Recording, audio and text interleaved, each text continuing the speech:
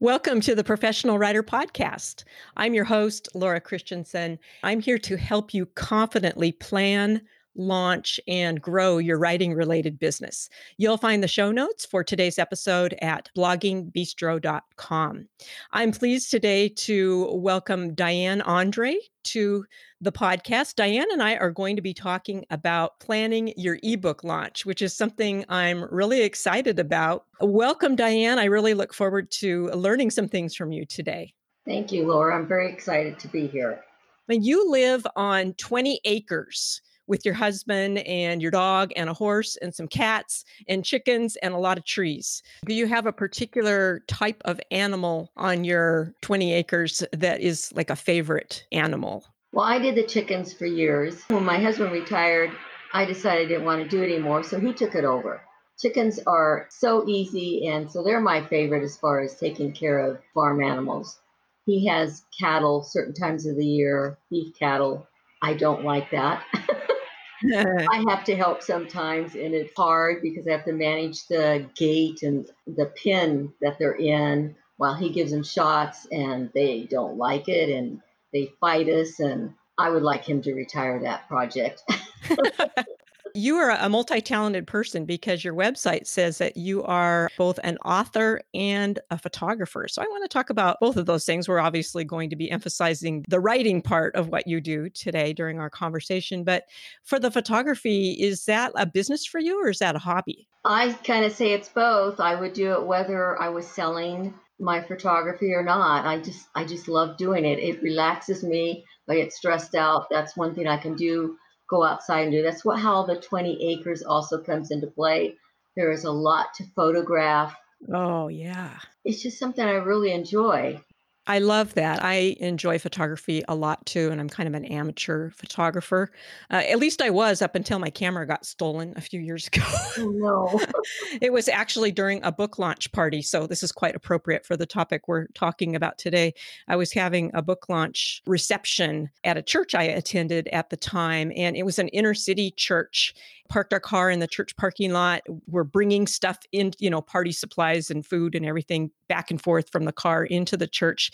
Came out to the car to get the rest of the stuff for the party, and the window had been smashed and the camera that had been sitting on the seat was gone. And I never got around to replacing it with another nice SLR camera. So I just use my cell phone now. But cell phones are pretty good. Boy, the cameras on smartphones are way better than what we used to have on the old big clunky digital cameras. Yes, there's some beautiful photographs out there from smartphones. I just use I have an old Sony point and shoot camera. The pictures that you take, do you use them on your website? Do you use them on your social media channels? I mean, are you taking advantage of your photography skills and using those photos or selling them to people? Yes, I use them on my website, but mostly on social media, mostly Facebook. 99% of my posts, if there's a photo, it's my image. And it eliminates the risk of using someone else's photo, infringing on copyright, and you don't even know it. Yeah, you have to be really careful about that. I've had a couple of episodes on this particular topic of copyright already because I'm such a big proponent of not breaking copyright laws. And I see a lot of people who think that if they do a Google image search, they can just use whatever picture they find through that image search on their website, their book cover, their social media channels. And that is definitely not the case because probably 99% of those pictures are protected by copyright. I like what you're doing, Dianne. You are doing it the safe way. So either take the pictures yourself or purchase or download pictures from a royalty-free stock photo house, making sure that you read the licensing terms very carefully before you download or use anything that you get online. Today, we're going to be talking about planning an ebook launch. You recently had a book launch called Kiss Under the Lemon Trees. Tell us a little bit about the book. What's the topic of the book? I'm guessing it's a novel. It's a sweet romance. It is written from a man's perspective, an elderly man who is remembering his youth when he fell in love. And of course, there are problems. The gal that he fell in love with has family secrets that she doesn't even know about. There are problems with that, and it causes a breakup. There's also some a little bit of messages in there, questions that he has about God and death. And he has experienced some death. She has experienced some losses, but it has a joyful ending. It's a sweet That's romance. You good. have to have a joyful ending. In the Professional Writer Podcast Facebook community, Dianne is going to be doing a giveaway contest, and you're going to be giving away a Kindle copy of Kiss Under the Lemon Tree. So we're doing that this week exclusively as a nice little bonus for members of the Professional Writer Podcast community. So if you're not already in that group, go over to bloggingbistro.com, where you'll find the show notes for today's episode. And there is going to be a link in the show notes for you to join the Facebook community. And you can go there and enter Dianne's giveaway contest for a copy of that sweet romance. One of the things I'm interested in learning about you, Dianne, because this podcast does focus on people who have writing related businesses, is what got you started in the writing business? How long have you been doing this? Well, it started out as a hobby. I was working for a nonprofit organization and there were layoffs. So work was distributed among those that were left there. I had to proofread board and minutes and agendas and draft letters. I had no idea how to do any of that. But we had a coworker who was an excellent proofreader. She was writing a book. So I just kind of soaked up everything I could from her. I loved it so much that I took an evening creative writing class. I had no idea what I was getting into, what I was doing. But I just kept writing essays after the class ended, and it just grew from there. And I started writing biographies for some family members and friends of a grandparents. I wrote kind of their life story for them. And I was so taken by people's response when I first approached them. Their response was, "Oh, I'm no one special. I've never done anything." And then when they saw the book, they were like so happy and suddenly realized that, oh, I did do something, that I did matter. That just touched my heart so much. I knew I wanted to be a writer. So eventually I quit my job. I went to college, got a journalism or a communications degree, and it just kind of snowballed from there. I stuck with nonfiction. I sold a few articles in magazines. Then a friend invited me to a fiction workshop that was once a week, that was for a year. I went, I think, once or twice, and then for health reasons, I couldn't go. I just decided one day I could do the assignment. It was to write 3 pages, and that would be your first chapter. Mm-hmm. So I did it, and it became my first book. Oh, that's incredible. It was a lot of work. It's always a lot of work, but it was exciting, and it just has grown from there. I love what you were saying, though, how you went from doing some work and then you had layoffs at work. So you took on additional writing related responsibilities like proofreading and editing, things that I don't know if you considered those fun and life giving. Some people do. Some people really like doing those sorts of things. I happen to be one of them. But other people are like, yeah, I think I'd rather write a novel or I'd rather write articles. And then you moved into writing essays and articles. And I love what you said about you were writing people's memoirs or personal stories or autobiographies or biographies. And they felt like they hadn't made much of an impact in the world. And then they saw your words that you had written on their behalf. And they're like, whoa, I actually did make a difference. That is so cool. And then the fact that you took strategic steps to educate yourself in the art of writing. You said you took the fiction workshop. The night class, that was for a year. It was locally, but I only got to go to 2 classes. Oh, And okay. But you did it on your own. You yes, took yes, a action. friend talked me into it. I didn't want to go Well, because I didn't write fiction and I didn't think I had the imagination or the skills to do that. so what was it about going those 2 times? Did that spark something in your brain and you're like, "Yeah, I can do this?" Or what happened there that Well, caused you to make that shift? at that time, I had dial up. That was the only internet service available where I live. Well, I had a gardening website, and it became so difficult to even get onto my website that I just quit doing it. When you're writing and you love doing that, you start having withdrawals when you can't write.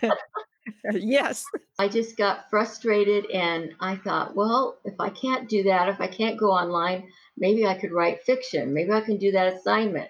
And Ah. something just kind of, a story started coming in my mind. And I said, I can do 3 pages. And one thing led to another, and 3 pages became an entire book, and you've actually written 3 books, right? Are all of them novels? No, All the 3 of first your two are books? novellas.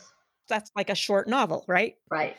Did you go the traditional publishing route or the independent, AKA indie or self-publishing route? People define those terms in different ways, so I'll let you define it however you want. But which route did you pursue toward publication of Kiss Under the Lemon Tree, which is your most recent book?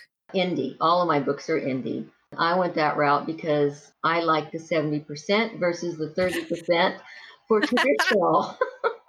And Who doesn't? yeah, and I have to control the deadlines. I know when you go Mm. traditional, you have to meet those deadlines, and sometimes they are so tight. You're up all night for a week, and I knew my body couldn't do that. So I went with what I could do, what I could handle, and I like the 70%.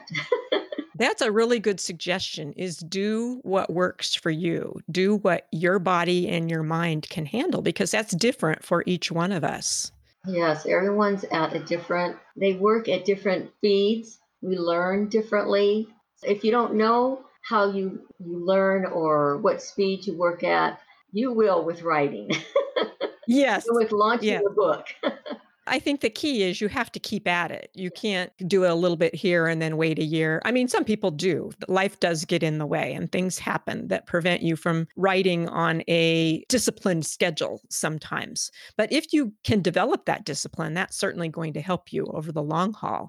And it sounds as if with your most recent book launch is that you have done just that. You have tried some things as an independently published author that have been first time things you've ever done during a book launch. You're going to share 3 tips with us about things that you have done for this particular book launch that have been working well for you. So we'll give our listeners who are also planning their own book launches some ideas of some things that they can do. What's the first thing, Dianne, that you did for this particular book launch that was a first for you? Started a secret Facebook street team, not a private one, but a secret one. And the difference is no one can see that group on Facebook. And that way we aren't bothered by people asking to join. Just to clarify the difference between there are 3 types of Facebook groups for those that are new to that. There are the public groups that anyone can see and join. There are the private groups where they actually do include the name of the group in the index, and people can then find the group, search for the group, and they can ask to join it. What you're talking about is a secret group where you have to get an invitation directly from the administrator, or I think it might also apply to somebody who's a member of the group. Depends on how you have it set up. And that's the type of group you did. So you did a group that cannot be searched for on Facebook. You set up a secret Facebook street team group. So how did that work, Dianne? Well, I did it about 6 months before I launched the book. First, I sent emails to people I thought might be interested, and then they can decide. And then you can send them an invite if they say yes. The purpose of it is to help brainstorm your blurb, even your title. I needed help with my title because it turned out someone else had my original title already published. The greatest thing that turned out for me, well, also I should back up, beta readers. It's a very good place to get beta readers. And you want to be careful who you get, because you're sending your work out there before it's launched, which is another reason why you want it to be a secret group. Define what you mean by beta reader for people that are not familiar with that term. People who are willing to read your book to give insight of maybe a typo, or this doesn't work for me, it doesn't sound real, something's missing here. They're not editing it. They're just being a reader and giving their opinions about things that stop them from reading. That would be so helpful as an author to have a group of beta readers who just honestly share their opinion about certain parts of the book from the perspective of a reader, from the perspective of someone who would buy your book. Did you get some good feedback from them? Yes, I did. I had problems with a scene in my book for research on film development and cameras in the 1950s. And I Mm-hmm. looked and looked and looked and looked and could not find anything. I couldn't find a professional that could answer my questions.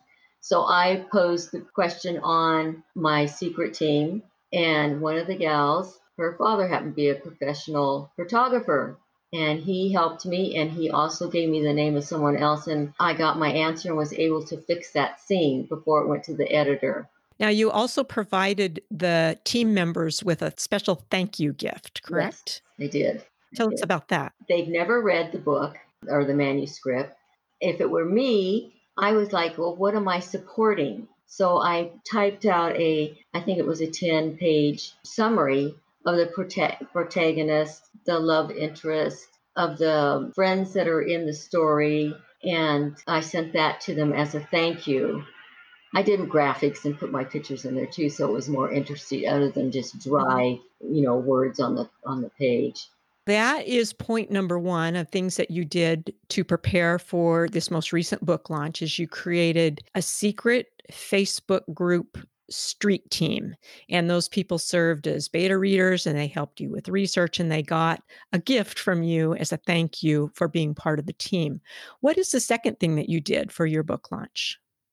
I created a 4-day cover page reveal, and I did that on Canva. I uploaded my cover to Canva. Even in the free accounts, they have some animated images that you can use, and I did that. So a little bit each day, I revealed the cover, and then Oh, how fun. yeah, and there was moving parts because it was animated. It was really Uh-huh. cute. And then the last day is when the pre-order started. You had a 4-day cover reveal and you used Canva, and I'll put a link to Canva in the show notes. And you created some animated posts so that you gradually revealed parts of the cover each day leading up to the day when people could begin pre ordering the book. Then the third thing that you did was Amazon pre order. Walk us through what you did there. I needed help with that. That was the first time I had done a pre-order, and my critique partner just sat with me and walked me through the whole process. Pre-order starts a few hours after you've clicked submit. So it doesn't start immediately. So you kind of have to plan for that, but it's not real clear to the authors when that's going to start. You set up a date when the pre-orders were going to be starting, and you offered a discount on the book for several days?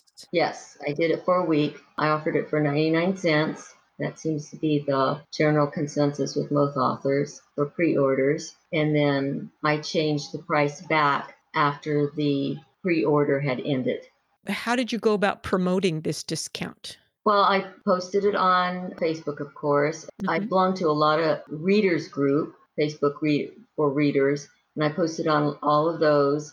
My secret team posted on their pages, Mhm. and I posted on Twitter. I also created a Pinterest storyboard for the book. I chose pictures from Pinterest that elements that are in the story. And I did a Facebook party. That was fun. It was my first one. It was 3 days. There were over 30 authors. I saw another one that I was able to watch and get an idea how to do it. And each author had an hour at this particular party. We pre designed your posts and questions to the audience. And every 10 minutes, that post would come up. You would schedule it ahead of time. And it was a lot of fun. It kept you hopping. I'll bet. So you said there were more than 30 authors as part of this Facebook party. Was this on your own Facebook page or somebody else's page or in a group? How was that set up? Now, this was in another Facebook group. It inspires readers and authors, or inspirational readers and authors is what it's called. So a group for Yeah. inspirational readers and It's authors. a really fun group.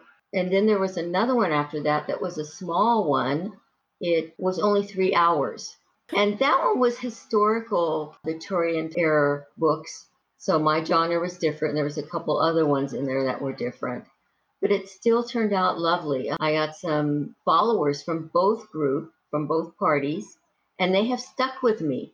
A lot Oh, of times, excellent. yeah, a lot of times when you give out a free book, they'll follow you and to get the try and get the freebie, and then you Mhm. lose them. But they have stuck with me, so I'm really happy with that. Well, thanks so much, Diane, for sharing about these book launch firsts. And I'm sure that's going to inspire other listeners who are planning maybe their first book launch, or they're publishing independently or self publishing and are looking for some great ideas and just some practical ways that they can go about planning their own launch. If listeners want to learn more about you and your books, Diane, where would we go? You can go to my website, Dianne, Dianne, Marie Andre, ANDRE.com.